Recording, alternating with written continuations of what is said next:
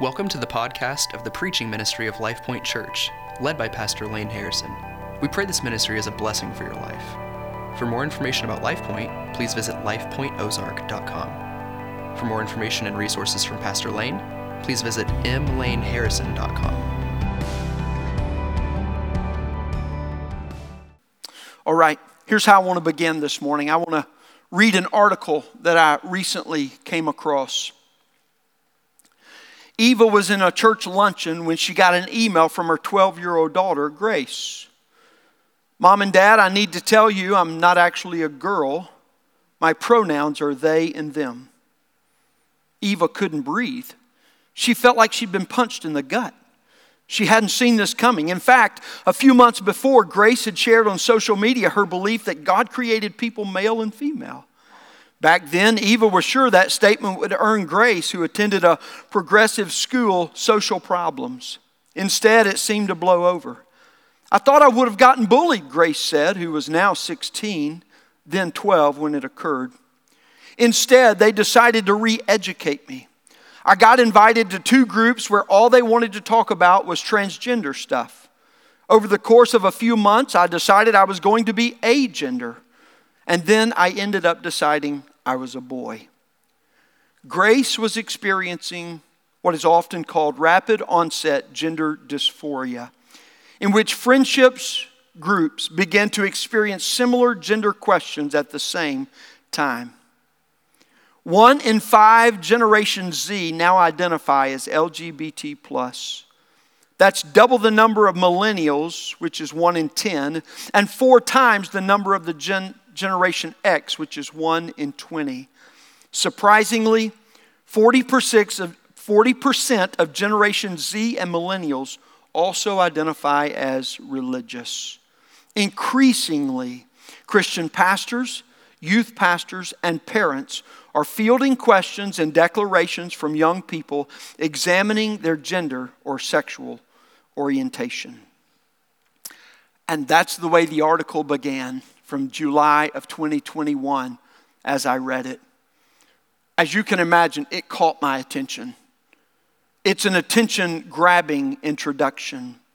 It's not the first time that I'd been introduced to the issue, but that was not the part that most alarmed me. The percentage who claimed to be LGBT+ was surprising, but I was most alarmed to understand how many believe it to be compatible with Christian doctrine. And with the new school year beginning, there's a great deal of conversation about it throughout our own area. The issue of sexual identity and gender is pervading and dominating every area of our society today. Government, medicine and healthcare, business, media, entertainment, but maybe most feverishly, education. There's an intentional agenda, though not necessarily unified across all fields, that's radically reorienting our culture and society in a direction that stands in opposition to biblical teaching and opposes and undermines all that is good for humanity. We may not know exactly how to confront every argument that arises, and we may not know how to address every situation in which we find ourselves. But let it never be said of Christ followers that we ignored such a grievous lie and a deception with our silence. Do not be confused. The core of these ideologies are atheistic and God-denying. We are not facing an argument simply over ideas. We are engaging a battle against the rulers, against the authorities, against the powers of this dark world, and against the spiritual forces of evil in the heavenlies.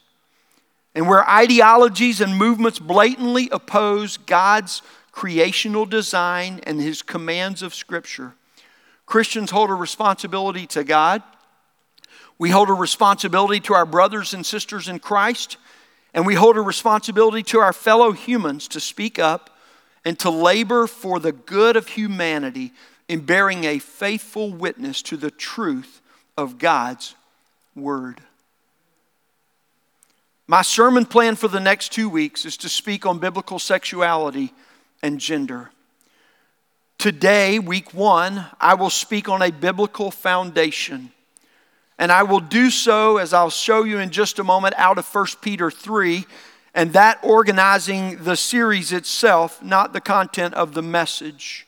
But I intend today to lay a foundation for our defense and our hope as Christians in this world. Addressing the question, what do we do? Well, this is where we must begin. Next week, I will take a missional approach from the foundation laid today, and I will talk about how do we bear a faithful witness in the world and address situations as I have seen them come up in the news and other situations.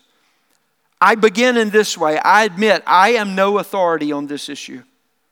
I am reading deeply and widely to learn as much as I possibly can.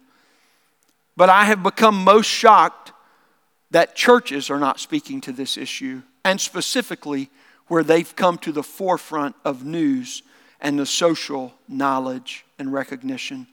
And I say to you, that's wrong. That's wrong. And because of that, I apologize to you today for not having addressed this earlier and not dealing with it sooner.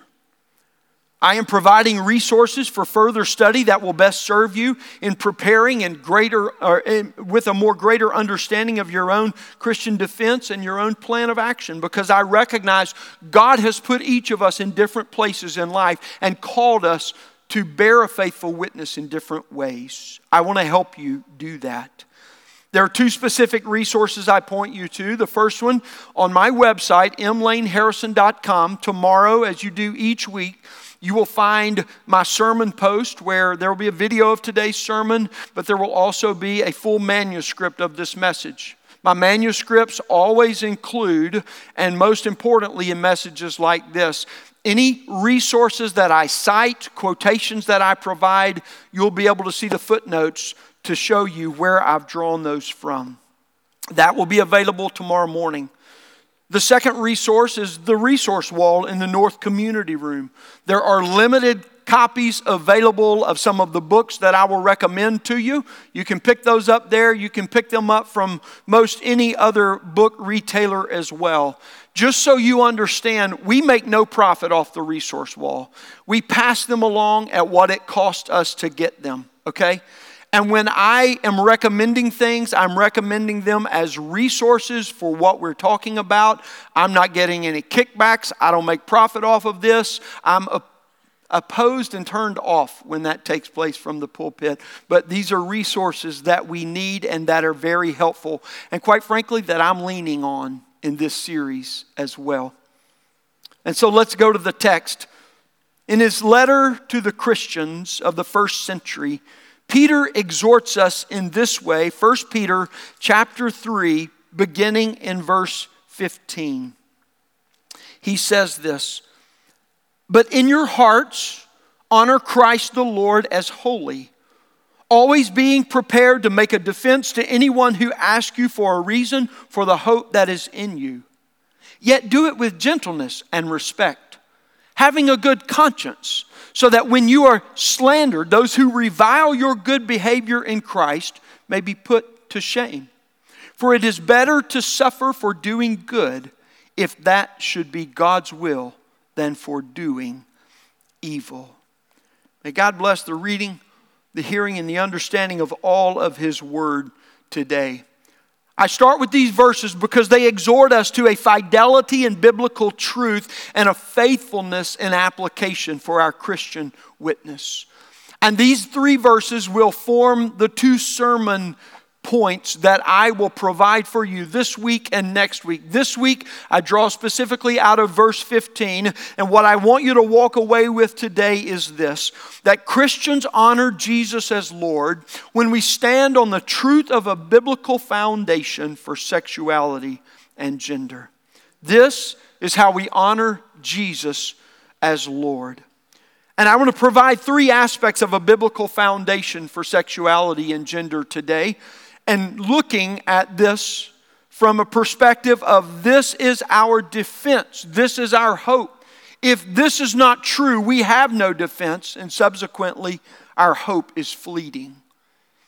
Let's do that. The first aspect I want to use today is to appeal to the idea of a foundation. A foundation. And the first critical aspect of any foundation is this. It's what it's built on. Before you ever pour the foundation itself, you've got to consider what you're building on, because the foundation is only as strong as what it is laid upon. In the Ozarks, we understand this. You buy a piece of property, or actually before you buy a piece of property, you ask one question: is there a sinkhole on that property, right? Yes. I'm sorry if that hit a little too close to home for some of you. I didn't intend that. That's what we ask. And the biblical foundation that we as Christians establish must be built on the bedrock of God's truth, the rock that will not move. And the first aspect is this: it is God's design and purpose for sexuality. God's design and purpose for sexuality. If you'll turn back to Genesis chapter 1, this is where the scripture begins, and this is where we see God's design and purpose for sexuality. I'm going to begin in verse 26 and read through 28 and then skip to verse 31. Not reading all of it simply because time does not allow. Verse 26 says, "Then God said, 'Let us make man in our image, after our likeness, and let them have dominion over the fish of the sea, and over the birds of the heavens, and over the livestock, and over all the earth.' So God created man in His own image. In the image of God He created him. Male and female He created them. And God blessed them. And God said to them, 'Be fruitful and multiply and fill the earth and subdue it and have dominion over.' And it was so. And God saw everything that He had made, and behold, it was very good. And there was evening and there was morning, the sixth day." When God created, He made man, Genesis tells us, the generic term for humankind or people. Verse 26, or the first two uses of it in verse 27 rather. He made man in His image in two genders. This is the way that God created. This design was done in order to fulfill God's purpose. To represent Him on earth, to multiply and fill the earth, and to exercise dominion. By the way it is written and the words that are presented, both genders are equal in dignity and in worth, and the creational command is given for both of them to fulfill. But as we will see, it is to be fulfilled in the unique way that each was made. This is not accidental, nor is it evolving. Two genders, male and female, are God's purposeful design for the world and for each person. And of it God said, "This is very good." God created people as a whole, body, mind, and spirit. Yes, there's a lot of argumentation over, is the whole of a person 2 parts or 3 parts, and how you divide that up and that kind of thing. And I'm not entertaining trying to make a statement about that today, just to acknowledge the whole being of a person. But in that wholeness of person, it is one. And biological sex and gender are not the same, but they are inseparable from one another. And biology is essential for gender. This is what we're learning in the text, friends. False claims of separating mind from body are not new to our generation. They have been made throughout the ages of humanity. And some of the most notable labels that they have flown under are the labels of Gnosticism, the label of mysticism, that have carried themselves out in different generations, in different applications, but nonetheless are the same thing. Claims about gender that are counter to God's word word do not reveal something about God that he missed or some flaw that he was not able to correct. Rather, those claims reveal more about the person making the claim and what they think about God. Denying God's design and purpose of two genders known as gender binary in the vocabulary that is emerging today, is like building a foundation on a sinkhole that's already opened. When we trust God's design, we embrace our gender as his good purpose for our life. And Christians hold that God's design and purpose for sexuality begins with two genders. That's the first aspect. It is the bedrock upon which we lay a foundation of understanding. Now, the second aspect of the foundation is this. Did you realize that a foundation is only as strong as the material of its composition?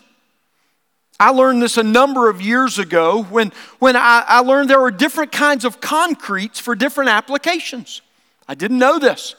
I went to pick up some bags of concrete at the hardware store, and I needed to pour a 4x4 foundation for my HVAC unit. It was sinking in the mud, and I was getting frustrated with it. And so I bought the wood and the gravel, and I bought the concrete, but they were out of every other kind. So I just saw the only bag of concrete that they had. It was 5,000 PSI. Come to find out, that unit's not going anywhere. You see, the strength rating of concrete is determined by the amount of pressure that has been measured that can be applied against it, and it will stand up under. PSI is the common measurement. And the biblical foundation, friends, that God provides for us here is to hold the pressure of life when it is composed by God's plan for sexuality. So the bedrock upon which we build is God's design and his purpose. The composition upon which we build that foundation is God's plan. Where do we find that? The next chapter of Genesis, chapter 2, verse 18 through 25. I'm not going to read all of these verses, but I'll start in 18 and then jump to 20 to continue. Then the Lord God said, "It is not good that the man should be alone. I will make him a helper fit for him." But for Adam there was not found a helper fit for him. So the Lord God caused a deep sleep to fall upon the man, and while he slept, took one of his ribs and closed up its place with flesh. And the rib that the Lord God had taken from the man, he made into a woman and brought her to the man. Then the man said, "This at last is bone of my bones and flesh of my flesh. She shall be called woman because she was taken out of man. Therefore, a man shall leave his father and his mother and hold fast to his wife, and they shall become one flesh. And the man and his wife were both naked and were not ashamed." God's created design of two genders that complement one another, that we learn here fit together, enable his creation to obey the very command of creation that he gave to multiply, to exercise dominion, and subdue the earth. And so we see here in chapter 2, not a second narrative, a different creation, but we see a further explanation or unpacking of what was introduced to us in chapter 1. That's what's going on here in these verses. And it tells us that in naming the animals, Adam found no corresponding partner for himself. He got totally bored with what was taking place because every one he named, he realized 2, 2, 2, 2, 2, 2, 1. And God said about this what he had not said about anything else. Listen, God said it is not good. It is not good. I will make him a helper fit for him. And so the scriptures record that God put Adam into a deep sleep. He took the rib from Adam's side, and from it he formed the woman. And man, when Adam saw her, he recognized what he saw. It was not like anything else he had exercised dominion over. This was for him. There was a correlation from one to the other. She was made for him just as God had promised. And then God states his plan for these two persons, one male and one female, to leave their parents and hold fast to his wife, and for those two to become one flesh. Two genders fitted together in marriage for glory in both union and intimacy of oneness. Scholars recognize that there is an innate characteristic with a corresponding role responsibilities for each of the sexes or genders. By God's plan, a man and a woman in marriage are made one flesh by sexual union to fulfill his creational command. This is the composition of our foundation. And this, God said, is very good. Very good. Friends, sexual union is a gift from God to be enjoyed within the marriage covenant. And if I might argue with you, we are where we are today, not because we just woke up one day and found something that had never been found before, but we've been taking small incremental steps every time that we've allowed, that we've tolerated, that we've indulged in otherwise into sexual immorality of any and every form. Not just the one in which we find ourselves today. When we distort God's plan, we forsake his glory in creation. And you might ask, but really, is it that important and is it that pertinent to the gender debate today that we go back to Genesis and look at sexuality in marriage? And I say it's not only important, it's the foundation. You don't build on this, you're guaranteed shifting sand that's not going to, it may last a day, it may last an hour, it may last a week, it may survive a month, but it will crumble. How do I know? Jesus says it will. Matthew chapter 19, Jesus is asked a question about divorce.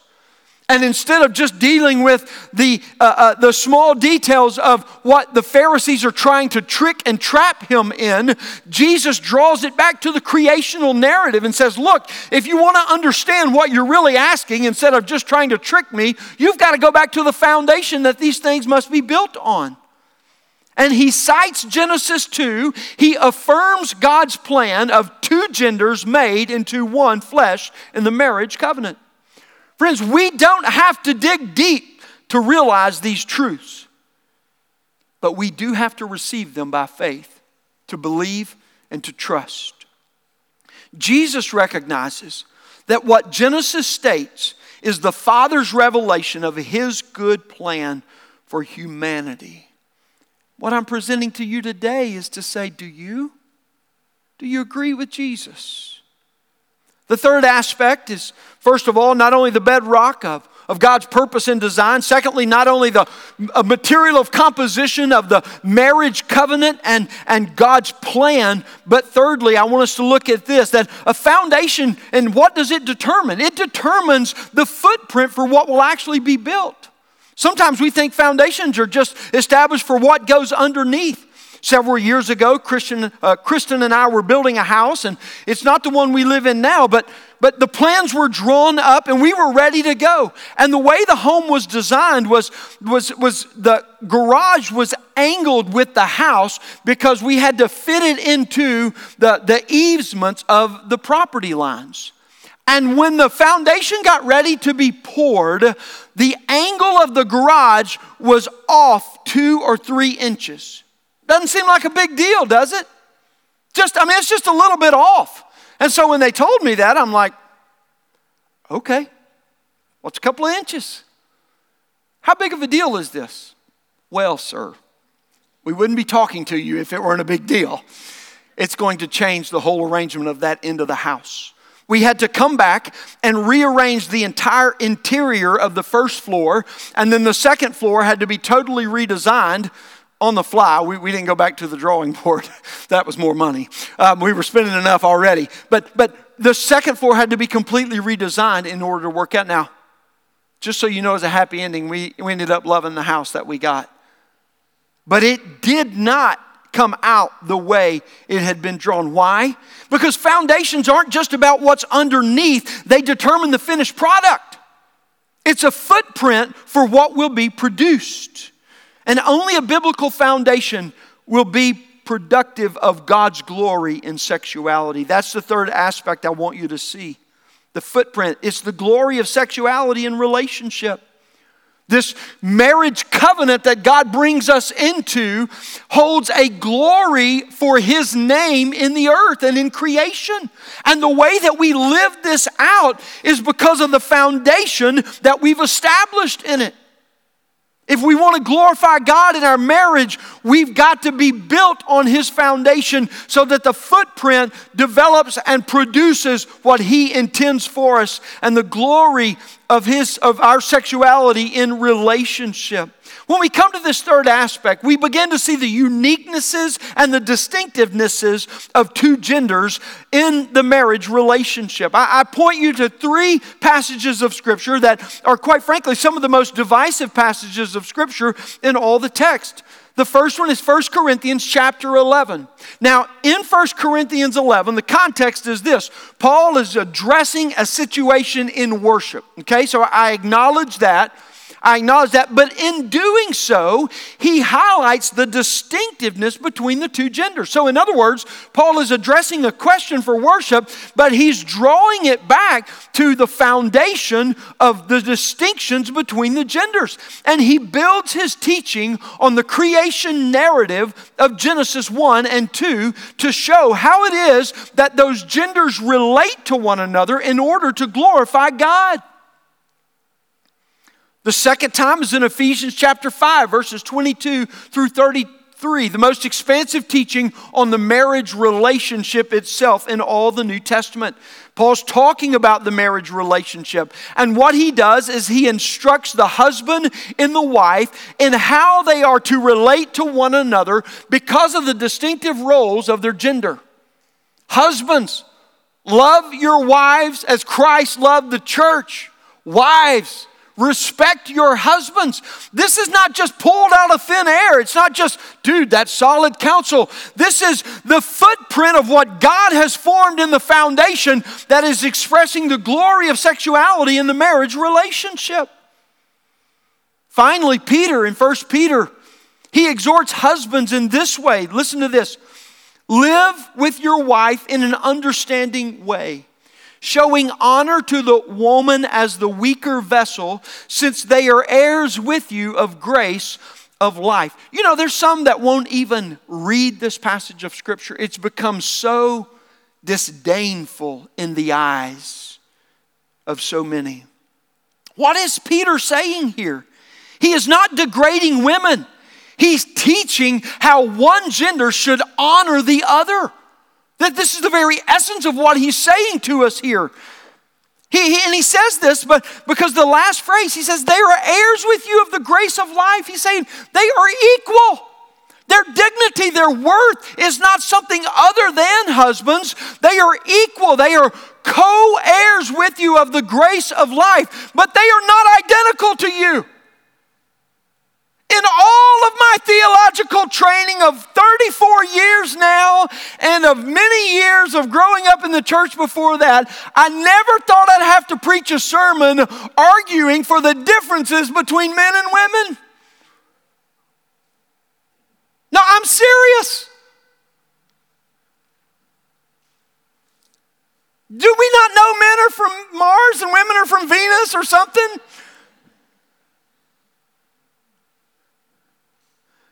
Like I know women that talk and like what they say, I have no idea what they just said because it's on a plane I don't think men communicate on.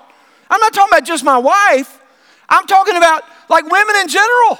I stood there, I heard the conversation. That is not what God said. You know this is true. What Peter is saying is not a negative remark.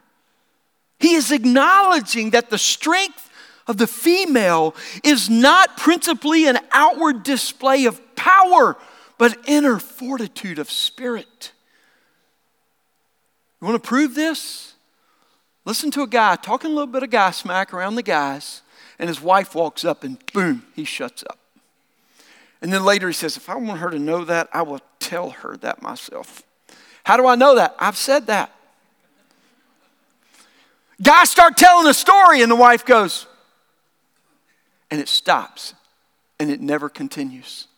That's what I'm talking about. Here's what Peter's talking about. He's saying something here that is equally glorious, friends, that is not for us to deny, it's not for us to reject, but it's for us to understand and for us to more deeply trust in what God has done. The way a husband and a wife relate ultimately, but even the way men and women in general relate, to honor one another in the distinctiveness with which we were created, glorifies God by recognizing the equality, the dignity, the value, and the blessing of each one without denying the uniqueness and distinctiveness. And these three aspects form the foundation, friends. They're not cultural stereotypes. They are distinctives of God's design for gender. Another statement I never thought would be controversial is gender is established in biology. This is proven in the very treatment strategies that they're implementing today. Higher levels of testosterone make you something different than higher levels of estrogen.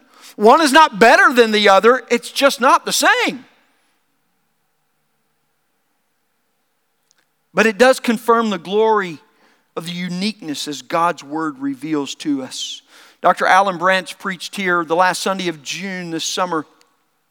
He's a Christian ethicist, a professor at Midwestern Seminary. And he used the example of Florence Griffith Joyner. I think this was a phenomenal example. FloJo, she came to be known as, fastest woman who still holds the female world track record in the 100-meter today. She won in 1988. She's no longer alive. She died what many would consider a premature death. She was too young. But she was the fastest woman in the world. She is the fastest woman in the world. In that race itself, he pointed out, 6 high school boys from Missouri have beat her time. Why? Because one is not like the other. And might I just add, it's not because they were eating their Wheaties. Some of you will get that later. I'll return to it next week. A biblical foundation of sexual identity and gender, in its architecture, in its engineering, is a solid and sound foundation for all of life. But I'll argue even one more. The emphasis that Genesis gives to it in communicating it and revealing it to us in poetic language tells us that it's not just architecturally sound or engineered in such a way to be solid, but it is artistically, gloriously beautiful. And that's the glory of God in this, friends. Our biblical foundation is God's creational design and purpose, His plan, and His glory. Gender dysphoria and transgenderism have become an epidemic of our time, and especially among children and teens. It's an intentional agenda, I argue, that's driven with a specific purpose. How Christians should respond to gender dysphoria and how we should respond to transgenderism, that will be the principal focus next week. But I need to make some final comments today before we conclude. First and foremost, we must recognize that gender dysphoria and transgenderism are not the same things. They are not the same things. And that not every situation must or should be treated in the same way. To be very clear, as Christians, we do not deny that people experience gender dysphoria. That is not necessary for us. It's not true. Dr. Branch again helps us here when he says that a Christian stance acknowledges biological factors, home environment, past experiences, and human volition that can all contribute to gender dysphoria. We do reject, however, the demand of actions for acceptance and affirmation based on foregone conclusions of theory that are unproven, that are without fact, that are misleading, that are deceptive, and that I will argue next week are abusive and destructive. We reject that. For those who struggle with gender dysphoria, we should never shame, nor should we shun.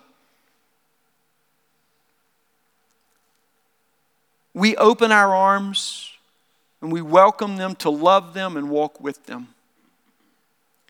But Christians walk in the light of God's truth, not the darkness of transgenderism's lie. Carl Trueman, in his landmark work, The Rise and Triumph of the Modern Self, describes our times this way. In a world of empathy-based ethics, the moral sense is ultimately the aesthetic sense. And that means that when the sacred order collapses, morality is simply a matter of taste, not truth. The foundation for morality has eroded, and we are left with whatever looks good.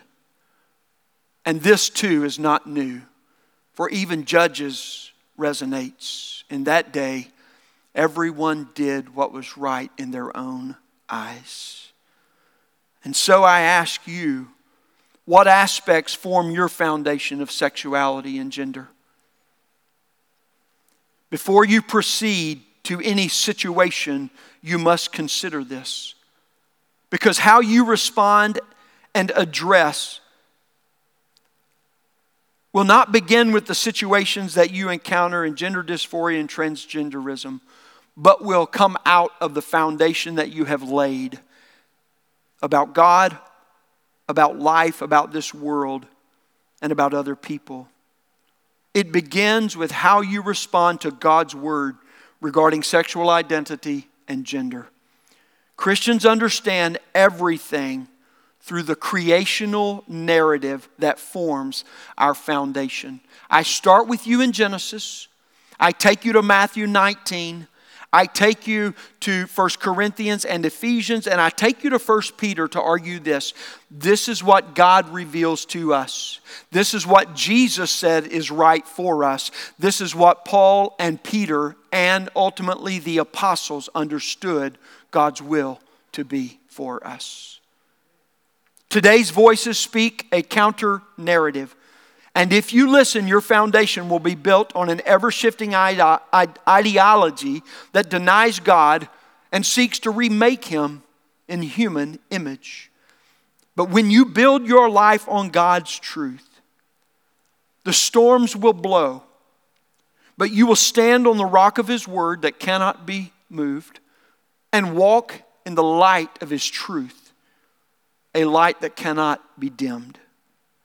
And so I say, Christians, honor Jesus as Lord when we stand on the truth of a biblical foundation for sexuality and gender. And I conclude by drawing us back to 1 Peter 3. In your hearts, honor Christ the Lord as holy, always being prepared to give a reason, to make a defense to anyone who asks you for a reason for the hope that is in you. Here's how I want you to apply setting your heart to honor Christ today. Obviously, understanding the doctrine of God's word as our design for all of life, not wavering on this. But I want to invite you to engage the situation because none of us in the room are unaffected by it. Most of us are directly encountering it. Commit to read a resource to better understand and prepare yourself. I am not advocating a scientific ignorance that just bludgeons people with some kind of Bible fact. That is not Christian at all. We need not fear the truth of science in this, friends. We need to seek the truth because all truth is God's.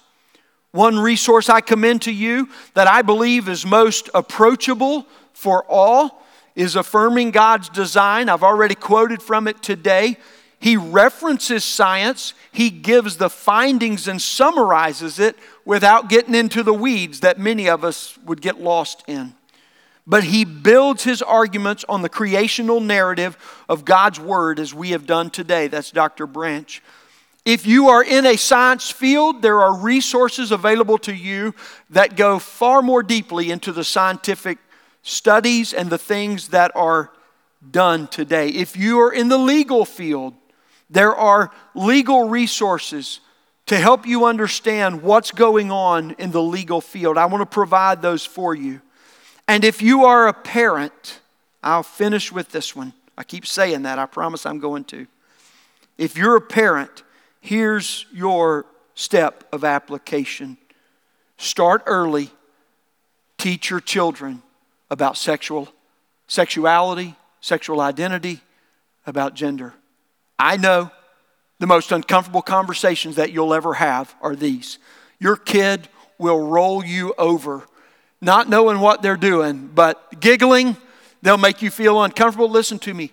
If you have sexual sin in your past, that is not a legitimate excuse to not bring the truth of God's Word to bear for your children's lives.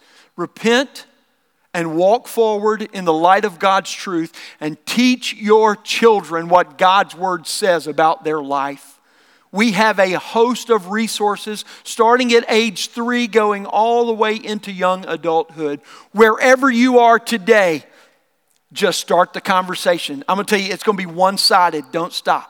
Just keep talking about it. You teach them the glory of God's good pleasure and design for sexuality. And you teach them that God has a plan for their life in the very way that He made them. He loves them and He wants to see a beautiful life from them. That's true of God's Word. It's true for your children. No one can teach them what you can, but everyone is trying to today. Let's pray.